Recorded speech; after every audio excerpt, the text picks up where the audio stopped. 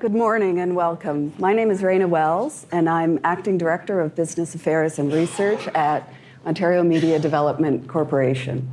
On behalf of OMDC, I'm pleased to welcome you to this year's first in the series of our Digital Dialogue Breakfasts. I want to thank you all for coming out this morning, and also to thank our panelists, Karen Mazurkiewicz, Noah Genner, Andrea Teolis, and Manfred Becker, for taking the time to be here to share their insights with us. And I also wanted to recognize that we have an OMDC board member in the room this morning. Adam Kaplan I see him at the back. Thanks, Adam. For those who don't know OMDC, we're an agency of the Government of Ontario. Our mandate is to build Ontario's creative economy, and more specifically, to grow and develop the book and magazine publishing, film and television, music, and interactive digital media industries. We do that through a range of services, grants, tax credits, and events like this one. This morning's topic is using data visualization to tell your story. Our moderator is Karen Mazurkiewicz. Karen is an interactive media specialist who has worked on marketing and communication strategies for many digital media companies in Canada. Last year, she created DataViz Labs to build interactive visualizations for a number of different clients. Karen is also an advisor at Mars Discovery District and has authored reports on innovation for the Canadian International Council and the University of Waterloo. Previously, Karen spent a decade as a senior journalist for the Wall Street Journal in Asia and the Financial Post in Toronto, where she covered financial services, business innovation, and technology. Please join me now in welcoming Karen Mazurkiewicz and our panelists, Noah Genner, Andrea Teolis, and Manfred Becker.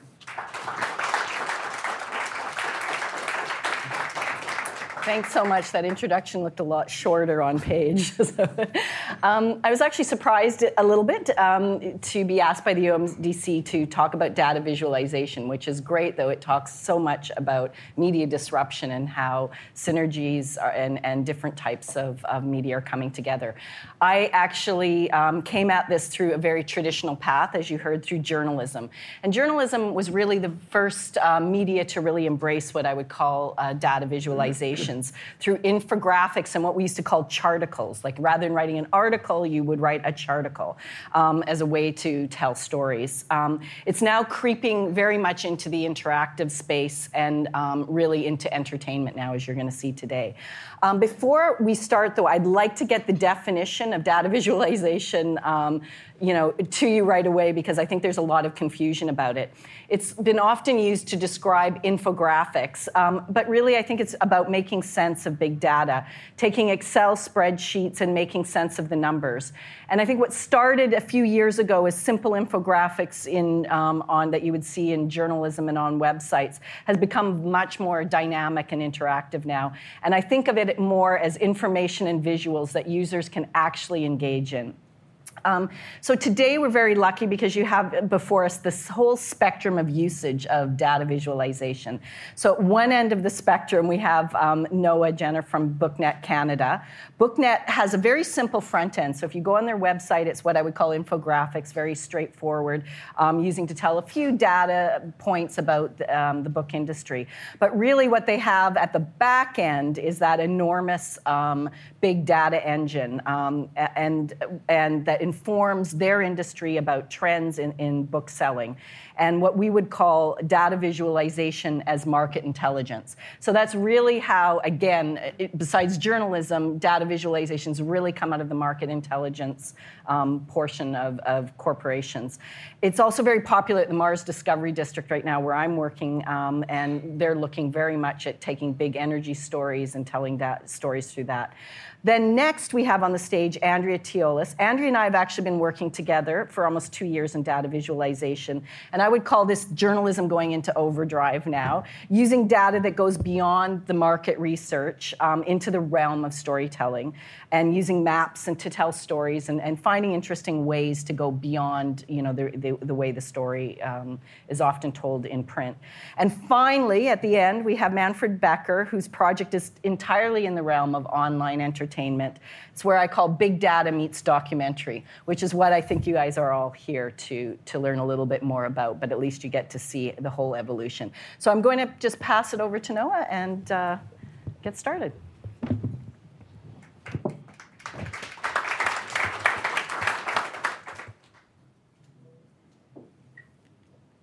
There we go. Good morning, everyone. Thank you, Karen. So as Karen mentioned, I'm Noah Genner. I'm the CEO of BookNet Canada. Just a really brief intro to BookNet Canada for those of you who don't know who we are. We are a not-for-profit, cross-sector book industry, technology, supply chain, and data company organization. So we work with retailers, public libraries, publishers, wholesalers to help with the digital disruption in the book sphere industry in Canada. So we run a bunch of projects, and I'm going to talk a little bit about the purple one, the research and education area down here. But we also run and build most of our own industry solutions. So we collect all of the point of sale data for books across Canada every week, and we build the Globe and Mail bestseller list and do things like that. So that's the big data side of stuff that Karen was talking about. We also aggregate metadata for all of the books published in Canada, and we do a lot of consumer research, and I'm going to touch a little bit on all of that today. So I'm going to talk about data visualization, but at the same time, I'm going to show you some real data about what's going on in the book industry. So why data visualization, or why is BookNet interested in data visualization? Well, Karen's touched a little bit on this already. For us, it started about 10 years ago or so when the data part of our industry was really needed to measure things. And what we wanted to do was do away with this, anecdata, right? So we hear all the time from media or from even people in our industry, and I'm sure it's the same in your sectors, that this thing is happening. Well, what's the data that backs that thing up, or how do we measure what's actually changing? I know the OMDC is very interested in that. So we're really trying to dispel anecdata.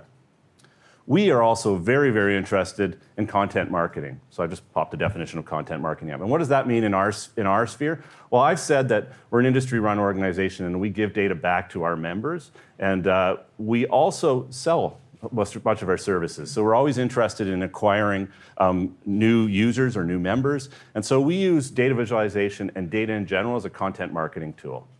So we put a lot of free stuff out with the idea of gaining sales somewhere down the line. I'm sure it's something that's very familiar to many of you. But at the same time, we're also interested in giving away the data. And I kind of hate the term big data, I'll say it right away, because my big data might be completely different from your big data. Your big data may be one Excel spreadsheet with a lot of rows in it, and that's what you have to work with. Or it may be terabytes and terabytes and terabytes of data like we have. What I'm more interested in is the data visualization side of this. But we want to inform our industry. And so we give out data in lots of different ways, and one of the ways we do that is through visualization. And so I'll talk a little bit about what data and what visualization. So I think that BookNet's a little bit different, as Karen mentioned. We're mostly interested in the market research aspect of this. What is happening with the book industry in Canada? We, as she mentioned, it doesn't show up very well here, but we build dashboards. We monitor the sales of books from most retailers across Canada every week for every single ISBN. You may or may not know this about the book industry, but the book industry in Canada has about 11 million active items at any one given time in Canada that are selling, or maybe selling, hopefully selling, or sitting on a shelf anyway. And so we build dashboards to monitor that. And this is a data visualization tool. It's fairly basic. We all know about dashboards. I can't show the interactivity here, but this calendar widget here, you can drag back and forth and see different time frames, and you can cut, slice, and dice. So all of our users have access to this at the title level for every single book that is selling in Canada, or just about every single book that's selling in Canada. We also do other dashboards. So this is ebook sales for a particular publisher in Canada. This is units at the top per day. This is the category build for the different categories that we have in Canada. So the Fiction General, for the past 7 days, they sold about 4,000 books in that category. They can use this to measure themselves against the other publishers in the marketplace too. So they can see in our print book panel, And our print book reporting, massive data warehouse, everyone can see everyone. So Penguin can see, well, Random House is the same thing. Penguin can see Simon & Schuster. All the different publishers can see one another's data, so they can see what's selling and what's not. These are all clickable. It's total data visualization stuff you can click through. Maybe fairly primitive, but very effective for our users. We also produce a lot of reports that use data visualization, and this may be of interest to a few people in this room. This is a report we did on movie tie-ins. So all the solid colored lines there are the book versions of this, of Dear John, that we're selling over time. And then the dotted line coming down there is when the film was released, and then the box office numbers for that film on the other axis. So we do a lot of this kind of research too, and publishers really like this. This is equating what happens to book sales when a movie tie-in happens. So we do a lot of that kind of stuff too. Pretty simple.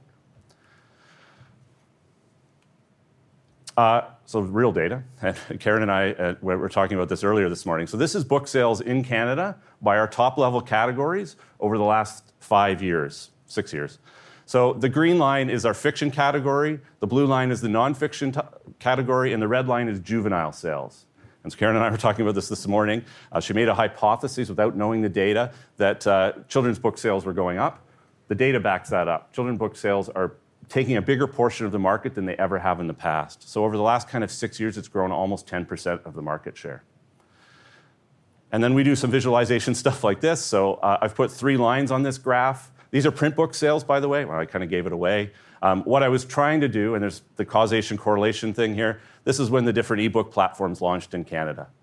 So you can see that the adult fiction categories are going down in print book sales as the ebook entrants are coming into the market. There's probably not a direct correlation, but there's some causation for sure.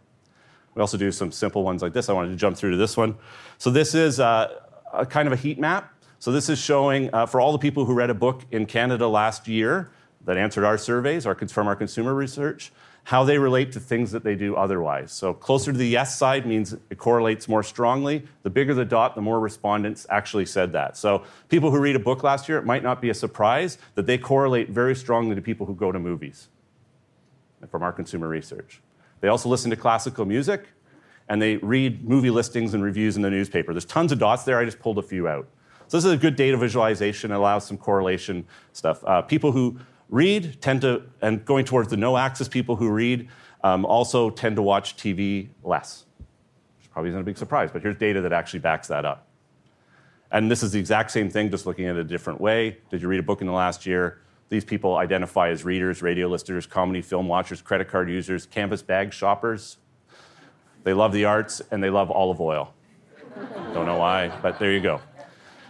We do data visualizations like this. This is a heat map of the market in Canada. So each big box is a subject category.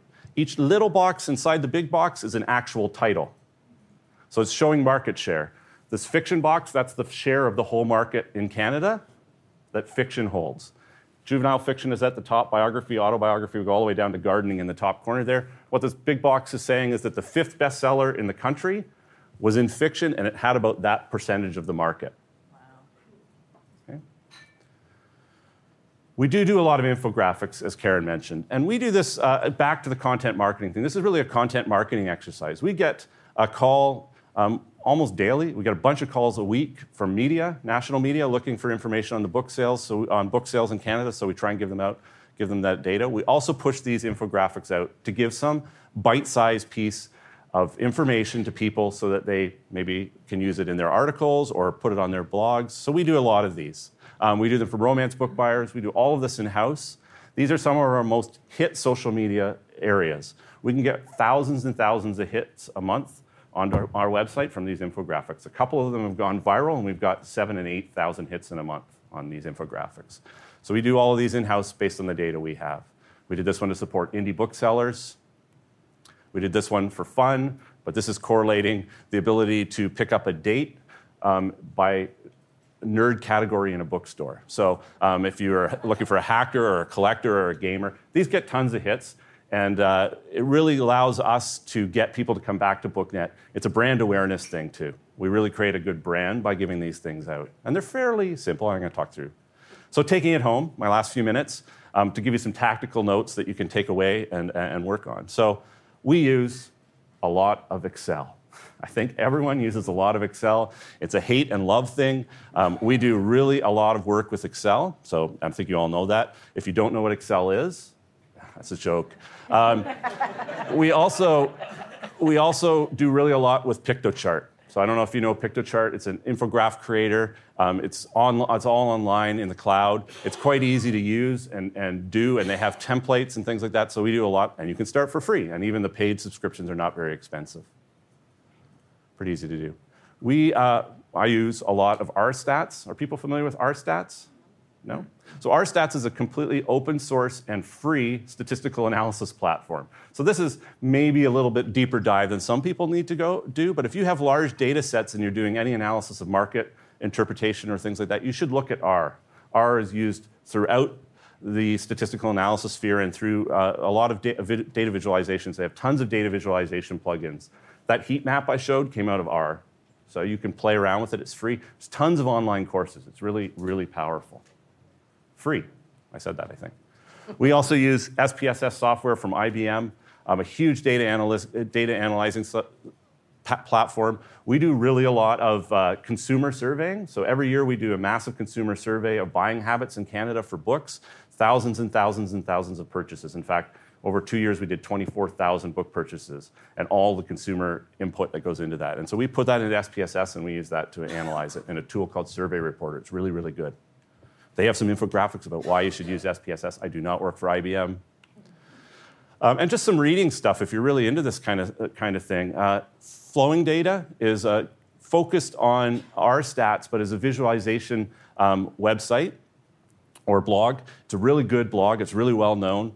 Here they had a thing about visualizations for asteroids that might hit Earth and things like that. Flowing Data is a good one. Another great one is Storytelling with Data, which is something we're always interested in doing, the great pie debate.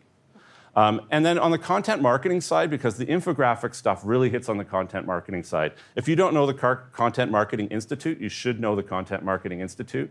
Go to their website. They have great infographics and articles on how to use your content to drive your brand and sell more. And lastly, I would be remiss, because I'm from BookNet Canada, without leaving you with some books that you should pick up.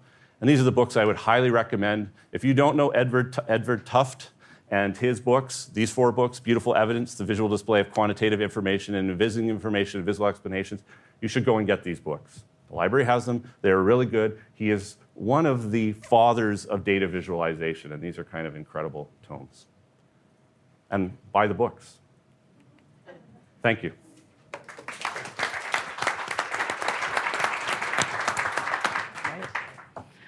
Great. Next up, Andrea, you can go up and I'll explain a little bit.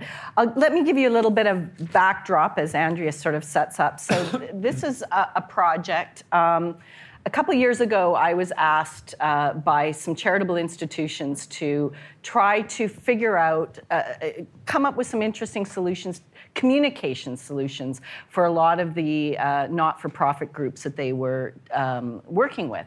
And when I came in to look at it, this is what sort of set me off on DataViz elements. It was clear that it would be very hard to try to help all of these different not-for-profit groups get articles in newspapers or Susan Ormison to write about it or to put it on CBC. And I said, I think it would be better if we collectively took your data and started finding ways to tell stories collectively about your industry. And so this is what it all began. And so what Andrea's going to talk about a little is one project that we started with Laidlaw Foundation and youth arts groups, trying to measure and show the cultural impact of youth arts groups in Toronto. So Andrea, take it away. Thank you, Karen. So in order to do this, the data that we had came in from the various youth arts groups in spreadsheets. It also came in Word documents, which is really interesting. Sometimes you'll find that. And we were using postal codes, information on programs, partnerships, and whatever else we could extract from that data. So taking a look at that data, if we could go to our next slide here, I guess that's me. All right, so here's a small sample of what some of that data looked like. It's kind of all over the map. And as you can see, our first job was to clean that data. And that's kind of the most important thing if you're working with data visualization. You've got to have nice, clean data to work with. So we removed some errors, we grouped data sets, and we had to make sure that our apples were with apples and our oranges with oranges in order to really tell the different components of this story. So once we did that, we were able to use different diagram techniques to tell different layers of that story. And it looks like this. So we took this data here, and we made our interactive, which is this project here. And to show that impact, sorry, 1 second here, we'll just take a look at one of our youth groups. And very quickly, using Mapbox, we can see how Manifesto, even though they're located downtown, they have events all across the city. And we can see that with all of these other groups too, Arts for Children and Youth. They have a huge impact across the city. These are all of their programs. So you can very, very quickly see that impact. And then what we did was we used Leaflet to sort of collect all of that information and to make this total impact map where we could see all of those youth groups together collectively. And this was kind of a cool little, whoops, sorry. Okay. Anyway, you can scroll over and see collectively all 12 of those youth groups, which is kind of a neat little interactive. Now, displaying the sponsors was a little bit more difficult. A map didn't really show that information very well. So what we did instead was we used an interactive chart. So very quickly, you can click on either a sponsor or a youth group and see those relationships much easier than on a map or any other format. So that's kind of where we went with this. It's very important to choose the right graphic to show the information that you're trying to tell. The final element of this project is art trails, going from macro to micro data. And these are the individual stories of some of the artists and their work. And we were able to map their story with their journey. So you can very quickly see, whoops, we'll just jump to some end ones. It is pretty cool, yeah, and their journey along with their artwork, and it's their story too, which is really cool. You can click on some of these other ones, and some of them, sort of stay in Toronto, and then some of them really branch out and travel all over the world. Anyway, and that's sort of how we were able to show the cultural impact of these 12 youth arts groups in Toronto. Actually, Andrew, do you want to press on participation? Sure. Participation, absolutely. Yeah, this was, we were able to track participation and audience attendance through the different postal codes. So you can see, for instance, very quickly, M5A, they've got a lot of, with their events, collectively, the youth arts groups have a lot of audience members in the M5A area. M5G participation is quite high. You can quickly see where those postal codes are. Yeah. So the point of this was also trying to figure out, when we first started and we were looking at all the various tools like Google has those, I call the teardrops, and if you have too much data, it completely, how many maps have you seen where you click on it and it's all the dots are so collected on a particular map, it doesn't even make any sense, it doesn't tell a story.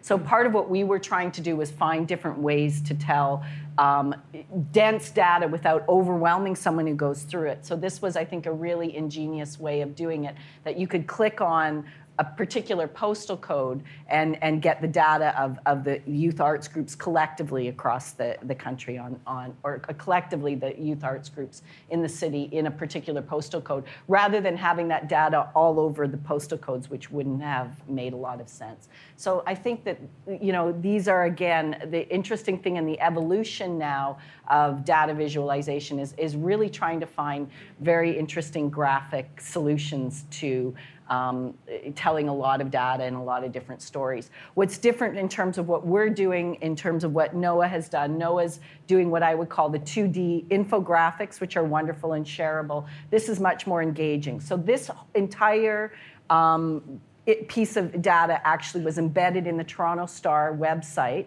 so that people could come in. There was stories written by the journalists, so people came to it through the story, and then were able to click through themselves at any point, like which arts group they were interested in, what funders were there, what youth artists. And we also had attached, you might want to do, I don't know if the video will work, Andrea, as well. Sure, and just from a social, if you go back to the home for the... Oh, I'm sorry, yeah.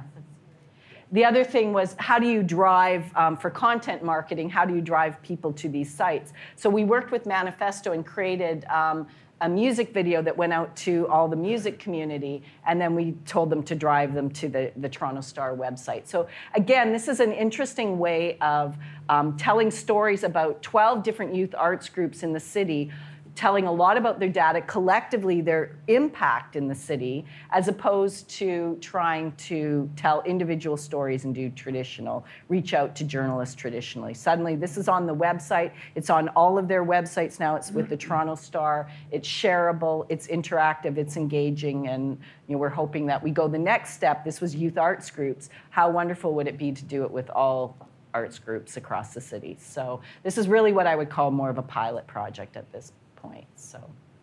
And that's it, I think, for this one. We'll move on now to Manfred. Okay. So good morning. Let me preface my observations by publicly thanking our Prime Minister, Stephen Harper, for his dedication and his commitment.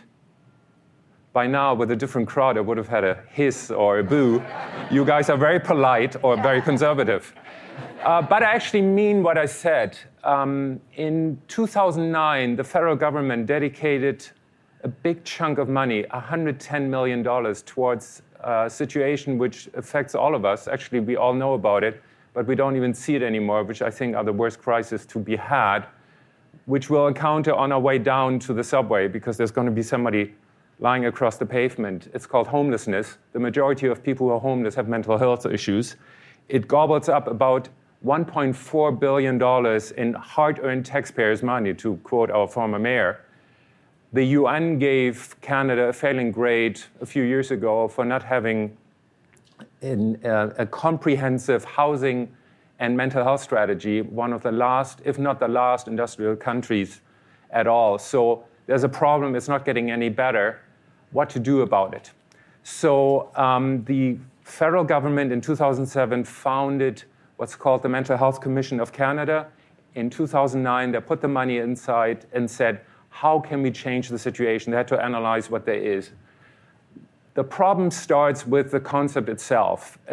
Under conventional wisdom basically dictates, if you're homeless, we say, clean yourself up, get a job, beat your addiction, and then maybe you can afford a home. Problem was it wasn't working because the numbers were increasing. I think the latest figure was like 150,000 people in Canada at any given time, which is a shameful statistics.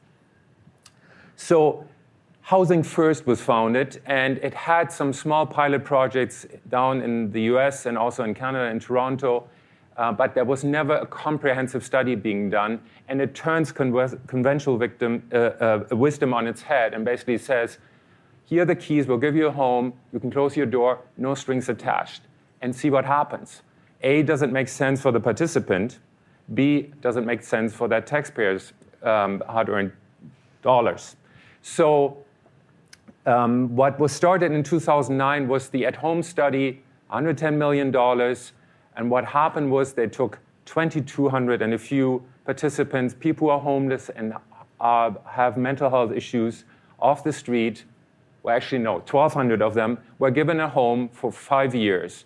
No strings attached. All they had to do is hopefully stay there and let in a social worker once a week who will visit them and talk to them, and a researcher to come in and do research interviews for an extended period, hour or two, to see how their life had changed. Had they reconnected with families? How were they dealing with their addictions?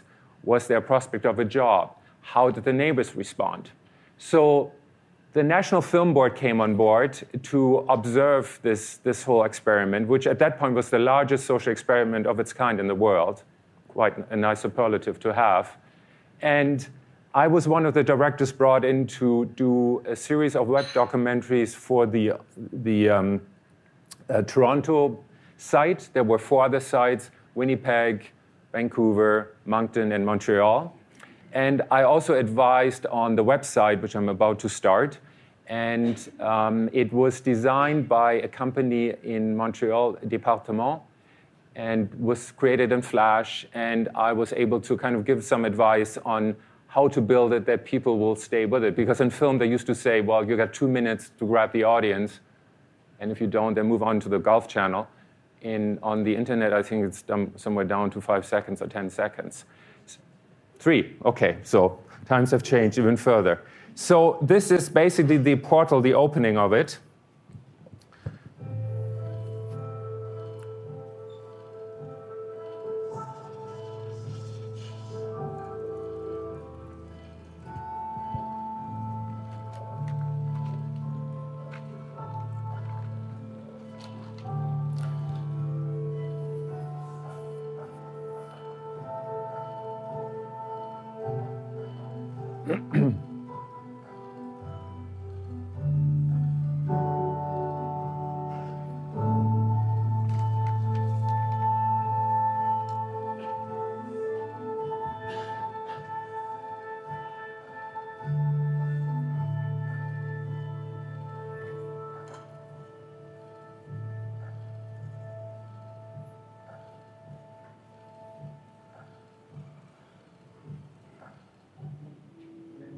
So there are the 5 cities. Each had their kind of focus. Vancouver was substance abuse, Winnipeg, Aboriginal communities, Toronto was racialized immigrant groups, Montreal, the Francophonie, and Moncton, rural homelessness. It was an issue of focus and perspective. For us, it was really important not to make this a kind of bleeding heart, liberal, hand-wringing, moralizing kind of thing, but to speak in a language which I count the phrase like, what would the National Post reader think? Like, where is our tax money actually going? And so therefore, it wasn't all a perspective from the participant, the homeless person, but we also did short documentaries with landlords, with family members, with neighbors, and to try to understand that if this is a problem of society, well, it affects more than just the one person. And the other thing was the importance of what film is good at is to give emotional experiences by doing a portrait of 5 minutes, 10 minutes, 45 minutes. These ones are between 4 and 5 minutes long. The key was how to take, which was hopefully a meaningful emotional experience for the audience to meet an individual and translate it into more of an aerial perspective of what does it all mean. So here are the numbers. The design took kind of guidance from neural networks. The colors are obvious to get out of the stigma of mental illness. You go into the cities and you learn a bit more about the situation. Here are some statistics. I'm not going to read them off. You can do that yourself.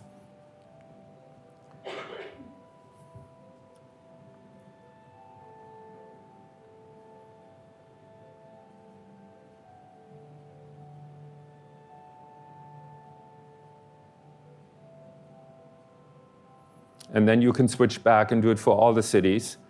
So I will do now what documentaries should be doing is to shut up and let the subjects speak for themselves. I'm going to show you one of those short segments. Her name is Teresa, which we created, which is about 4 minutes long.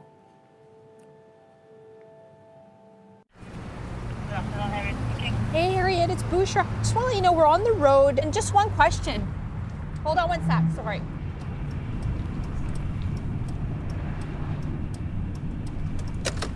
Three-point turn at an intersection. That can't be good. Hope is to get them housing and then eventually deal with their problems. And I think really it's up to the client whether they want to work on their struggles. And if they're not there yet, we have to meet them there. It can't be our goal. Hey, Teresa, it's Bushra. Teresa, I just want to let you know. Teresa, what's going on? I wanted to check in with you, see how you're doing. I'm evicted tomorrow. That's okay. Oh, okay. Dear, did you hear that? It's okay. I'm evicted. Yoo-hoo. No, it's okay that because you have a good team that will be able to support you through all of it. Of course you will. Now you know where I'm going to be sleeping. Either Queen and Jameson Corner beside Tim Hortons or Cecil Park. Queen and This Jameson. is not a joke. What about in front of the police station that you used to live in? I'm trespassed. Okay, fair enough. I mean, you've got 2 other places. Can you hurry up? So where are you off to? Oh, I'm going up to beg. I'm going to work. Up to Tim Hortons there? Yeah, it's my job.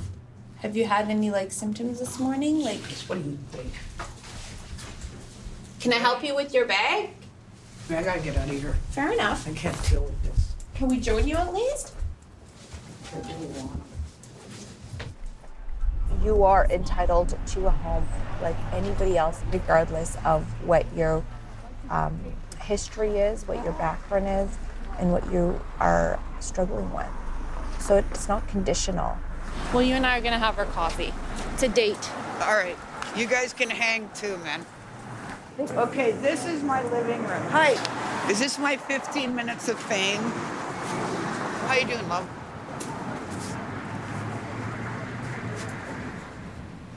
Anyways, no, it's all my fault. I got evicted because I let a lot of wrong people in there. I take the responsibility because I'm the tenant. Like, if I was my neighbors, I would not want to live next to me. Yeah. Because I don't have long. You know that. You don't have long? I don't believe that. I got bone cancer You have bone cancer? When did you find out? 3 months ago. They wanted to admit me, and I go, no, I just kind of took off. Which is really mean to them, because Mount Sinai's work at Awesome. They're fantastic. But that's how you cope, right? Like when things I are run very away. scary, you bolt, which I is bolt. what you know. But I will get this looked at. I will. Because I know when I do get really sick, I'll go. The only thing that pushes me is pain. The only thing that pushes you is pain. That's right.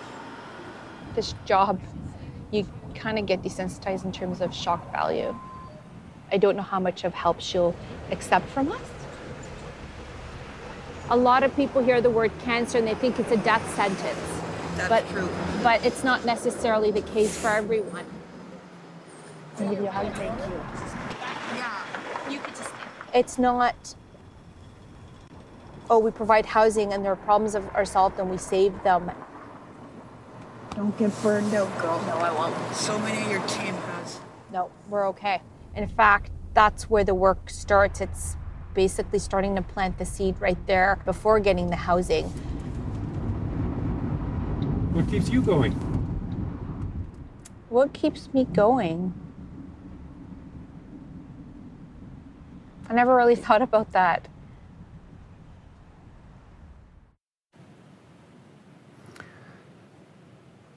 So then you get some additional information. There's a pull quote. These are the numbers again, like how do we get through to the National Post readers? If you say it takes $1,000 to spend a night in a hospital versus $55 at home, seems to make sense to house people. It gives you then cross-references to other stories in other cities. So overall, there are about 50 from the 5 different centers. The website also offers a kind of bird's eye perspective, which is a short 10-minute film describing everything. There's a blog of scientists and journalists, which is on the site. And then, of course, it's all about the numbers at the end and the results. So after 5 years, did it work out? So you look at all participants, and you can see yourself. You could argue that it doesn't really work out because housing people still cost more money than not housing people on pure monetary terms, even though hospital costs have gone way down from $12,000 to $9,000. The big one is, of course, the support. And what I realized in the experience is it's not just the 4 walls. It's Actually, it's not that at all. It's about human contact. I visited people who were in their four walls for the first time in decades, and they looked at me thinking, what am I doing here? They felt like strangers on a different planet. It was for them being able to connect to other human beings. So the lessons I learned from this all is that we can't just pay off problems. It's an issue which has to grow through education and a kind of level of consciousness which the society doesn't quite have yet. So here, the numbers basically speak against doing it, but then if you translate it to high-use participants, which are the people who use the most resources, the ones who find themselves in jail or in the hospital more than often, they're about 10% of the group itself. Look at the difference. So you could argue saying, well, in monetary terms, it makes sense, it doesn't really make sense, but implicit in the statistics for me is, how do you measure success? How do you measure change? Because if you go to the other categories which are listed here, certain things are obvious, like if you're housed, there's no need for you to go to emergency shelter. You're not going to be, which is obvious as well, in conflict with the law. Interesting fact is, the more you try to solve one issue, you create another, because if you have a home, you have a kitchen, you need to eat. Well, where are you going to get the food from if you don't have the money? So you go to food banks, which means increasing the pressure on them as well. So here it is. If you still want more in terms of information, there is, of course, the good old print, which is the Mental Health Commission's report. But this is how we try to do both, is to give meaningful experiences in using film, documentary media, and also translating it to data which can be used and kind of shaped around creating an argument. And I think what the project has done is help to write a policy not just for this country, but for industrialized worlds for the future, in terms of having come up with an idea, put resources to it, and learn from its lessons. Thanks, Manfred.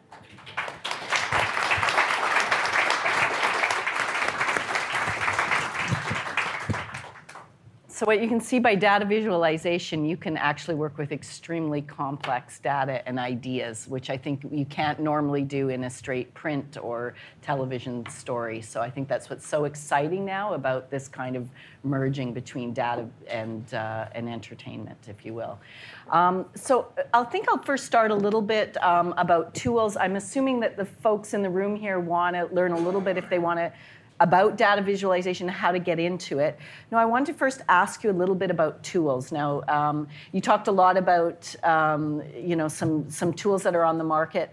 Given that, I think some folks here might want to know what might be free out there, what's open source. Can you talk a little bit about those? The ones that I mentioned, RStats is a great one for heavy lifting of data. It's free. There's courses. Everything is available online. It's got a huge community.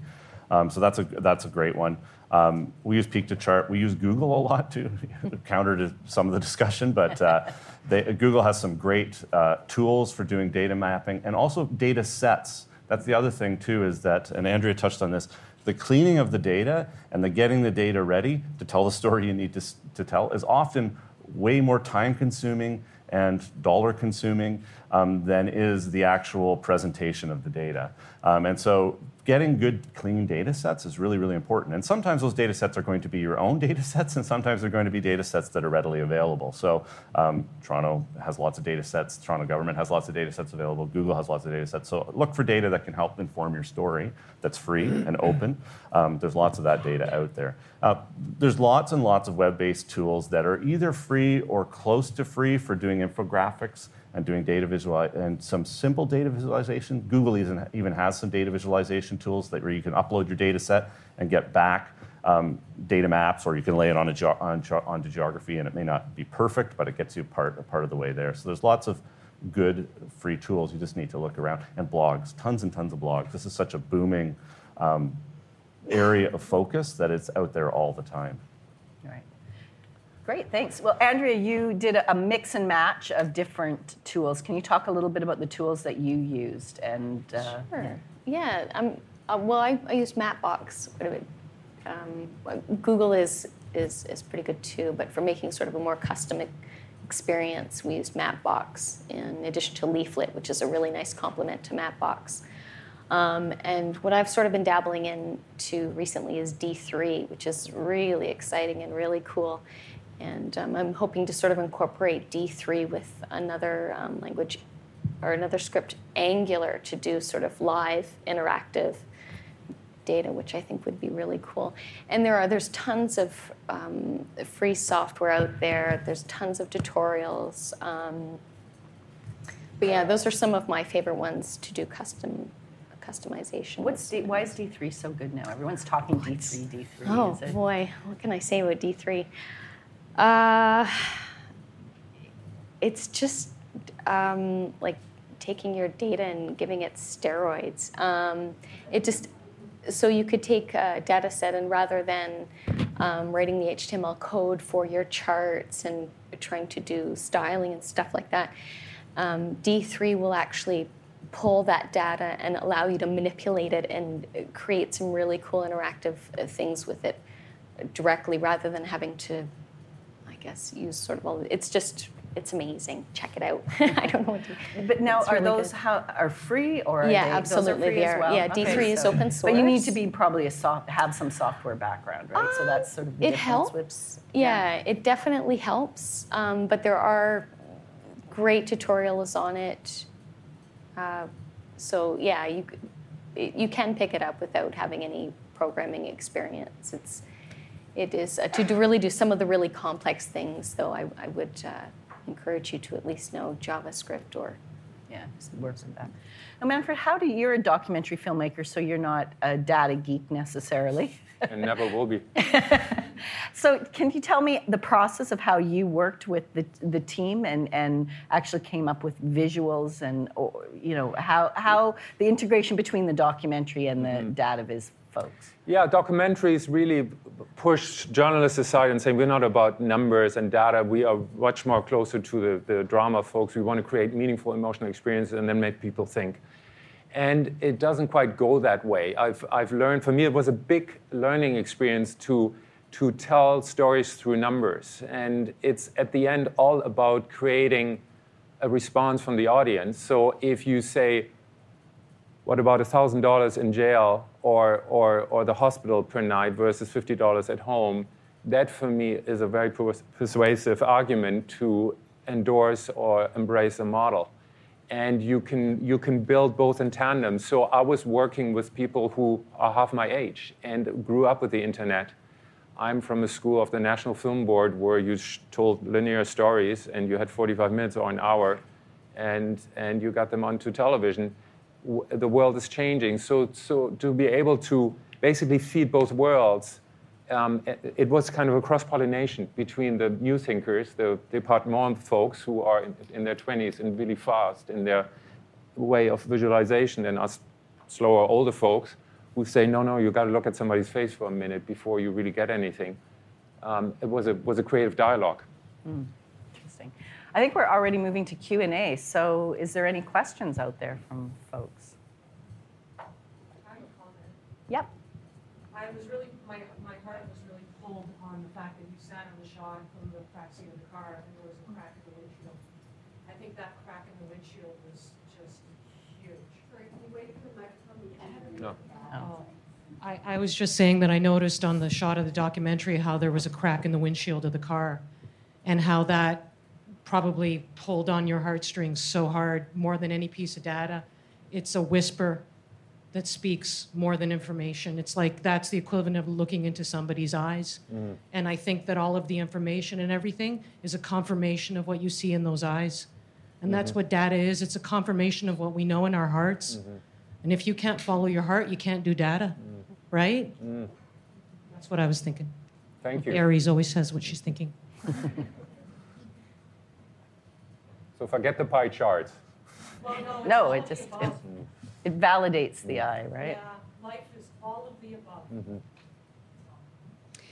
Hi, Manfred. I liked and appreciated what you said about cross-pollination, situation we all find ourselves in.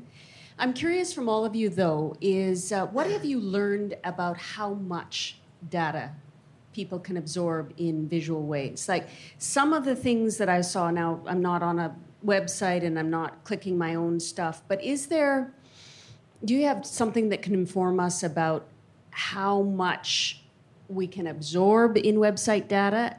What's the best way? I come from television, obviously, where a simple storyline was the way to grab people, so it's a completely different world.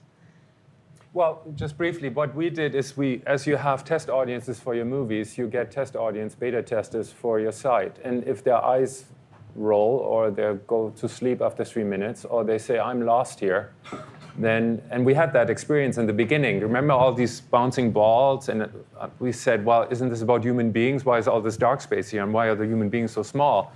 And then when you had to mouse over them, sometimes you had to find them. It turned into a little game. So we had to slow down the pace. So the people will tell you if it works for them or not. And you sit them down and you try to separate them. You don't just have computer geeks or people who are very familiar with giving feedback. You have general audiences. This is who you want to get. And then you ask them questions. What worked for you? What's left after 2 minutes? How long did you want to stay here? Or how long did you feel you have to stay because we asked you to? The audience is always right. I think from our standpoint, part of our products are focused at a very concentrated, mostly just book industry professionals, but we do exactly what Manfred says. We do extensive usability testing, where we sit down with different classes of users and say what data works for you here. And it's time consuming, but we should all be customer focused, and we have to be customer focused with our data too. So we do a lot of that. We do some blind surveying where we actually watch people using our website and our data from behind a firewall, right? So we can see, they don't know we're watching, but we can see them using the data, and we can see where their eyes go even, and we can see where they click, and we use all of that to inform what is the level. But that's a very good question, because you can give out too much. That heat map I showed of the different categories and stuff, I love that. I would not put that in an infographic going out as it is. I would take it apart and present the data too much, because it's a very interesting research tool, but it's not a general consumption tool. It would just overload almost anyone, right? I had to explain it for almost 5 minutes. That's not good data visualization. So, there is a constant balance. But we always try and involve our users or our consumers or whoever it is and put them into the process whenever we can. So. Yeah, there's also a couple of tools out there for sort of getting an idea what are the best graphics to use with your visuals, like complexdiagrams.com. I think his name is Noah Ilinsky.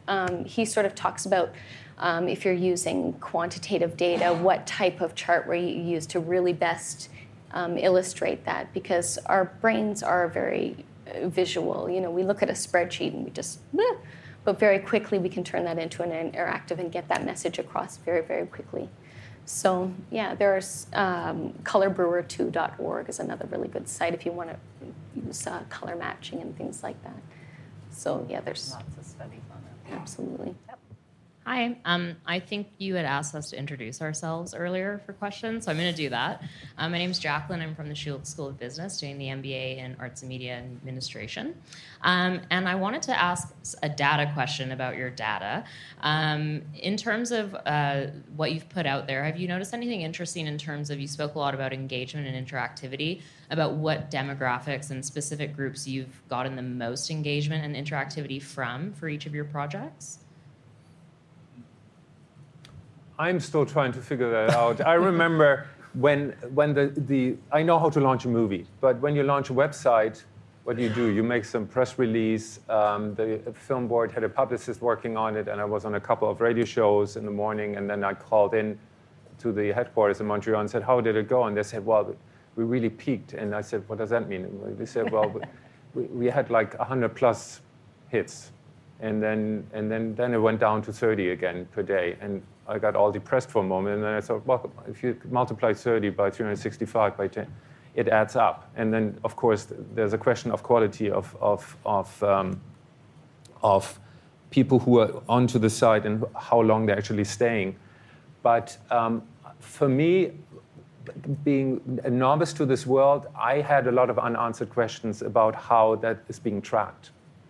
And I know that Nielsen ratings are highly questionable as well, but how do you measure what people do, how long they stay. If you look at the blog, a lot of entries had 0 replies, and you think this is really a key thought here, and it's important. So how come nobody responds? That doesn't mean that nobody reads them. They might turn into something else. I just think there's a lot of work to be done, data-oriented work, in order to track what people do. Noah probably is a pretty good example. Yeah, I think from our standpoint, it's maybe a little bit different for us because a lot of our data and data tools are behind firewalls, so they're not general consumer facing. But we collect so much data. We collect big data on how people are using our big data, right? And then you need a whole other person to analyze that big data and a whole other suite of tools, right? So this all takes time, but it's really, really valuable. And it's especially valuable when you need to gain an insight, right? This isn't just data for data's sake. This is an insight. So we do chart who's using our data behind our firewalls because it's all user-based. You have to log in so we know who you are. It's mostly technical savvy supply chain people that are looking at the book data. For our general kind of facing infographics and stuff, I talked a little bit about the metrics. I'm happy to pass those along. But we get really a lot from out of the country, surprisingly enough. When we publish infographics that we think are of a Canadian focus, they tend to get picked up all over the place. And because I think people are looking for insights into our market from elsewhere, right? So we did an Alice Munro study last year, I think. When Alice Munro won her award, we did how her books were selling around the world, and we partnered with Nielsen and got that data. And that report was publicly available. It was picked up in Turkey and Indonesia in their daily times, and we had thousands and thousands of downloads, 7,000 downloads of that report, mostly from out of the country, because we all know that Alice Munro affects book sales. But outside of the country, that might be news. So it's hard, as Manfred said, to marry the two things of usage and the data sets together sometimes. We try. These debates go on all the time. Click rates versus engagement, and there's trends in terms of what people think are most important, but it actually is a whole analytics, looking at the analytics. And we try and equate it to sales too. That might be surprising, sales. but what's your business goals and stuff. So, anyways, sorry, okay. I have a nice one. It's a question for every one of you. My name is Dan. I'm from Mark Media. It's about the size of your teams and what kind of specialties do you require to create each one of your projects. From Noah to Manfred, from simple to complex. How many programmers? How many visual artists? Do you have data analysts? How big are these teams? Sure. We have 14 people at BookNet. But we build and run all our own IP. So all of the products that we build have massive back-end databases, and all the front-end programs all done in-house. All our data analysis is done in-house. All our data collection is either contracted out or done in-house. So for 14 people, we do all of that and run all of those teams. So we tend to hire, as Manfred might say, the younger generation. Most of our developers and tech people are of the younger generation. My background is that I was as I was saying to Karen when I started, I'm a failed cartographer and GIS person. So I was always into data and moved into consumer analytics. So I've always had a background in data. And we try and hire people who are interested in data. That's one of our key, or digital anyway, but data for sure, and are willing to play around. Playing is really, really important, and not being afraid of touching the data and looking at it. You may not always have an hypothesis you're trying to prove, so looking at the data to see if there's something consistent inside it is really, really important, I think. Well, for DataViz Labs, it's primarily just Karen and I. We have brought on a couple of programmers and designers from time to time, but really it's just power team. These videos were created within a couple of days. Like, you had one research visit. We shot what you saw in about an hour. It was edited for 2 days. But then you're dealing with the National Health Commission, Mental Health Commission, and you're dealing with the National Film Board, which are two federal bodies. So there was a lot of bouncing back and forth. Département, which is a design studio in Montreal, I think have less than 50 employees. And it went fairly swiftly, maybe because it was a private company and they knew their stuff. You just need to get approval because it's a touchy subject and it involves federal funds. So more time was actually spent shaping, and it's rightfully so. You've got to be right when you go out there and say, how do you deal with data, and what consequences does it have? Because you deal with 2,500 people, human lives, and what do you do after 5 years? Do you say, thank you very much for being a guinea pig back on the street? So since then, the government has dedicated $600 million to keep housing people. So that's why most time was spent trying to get it right in terms of language and data representation. Oh, there's a bunch of questions. I think they want to wrap up shortly. Can they do a couple more? Or? Okay. Hello. My name is Ifrad. I'm a filmmaker. I've worked with the NFP also a little bit. And I'm interested in marketing for film these days. I've been a lot into like digital marketing and all the new tools. One of the things I notice is that a lot of people make their own data. How do you trust it? Like, there are some companies that are serious. They go on the street, they do some research and stuff like that. But with the internet, there are so many people who just output shit. And I use that word on purpose because they make it up. So how do you trust all these different sources before you even start visualizing them? You don't trust them. I wouldn't. You have to be extremely careful. I mean, with us taking a bath in data and images every morning, it just becomes meaningless. And with the level of sophistication of the media, our ability to decipher it and decode it, our media literacy has stayed in the kind of stone age. I'm amazed how little people swim in it, but don't really know how to swim and survive. So that's why it's important to spend the time, get it right, and do a 5-year study and involve federal agencies and have an ethicist on staff and really think these things through and do beta testing. Don't trust what's out there. I've been told we have to wrap up, but you can grab one of us if you have a question, I guess. So anyways, thanks so much, everyone, for coming. Thanks, OMDC. Thanks, Matt.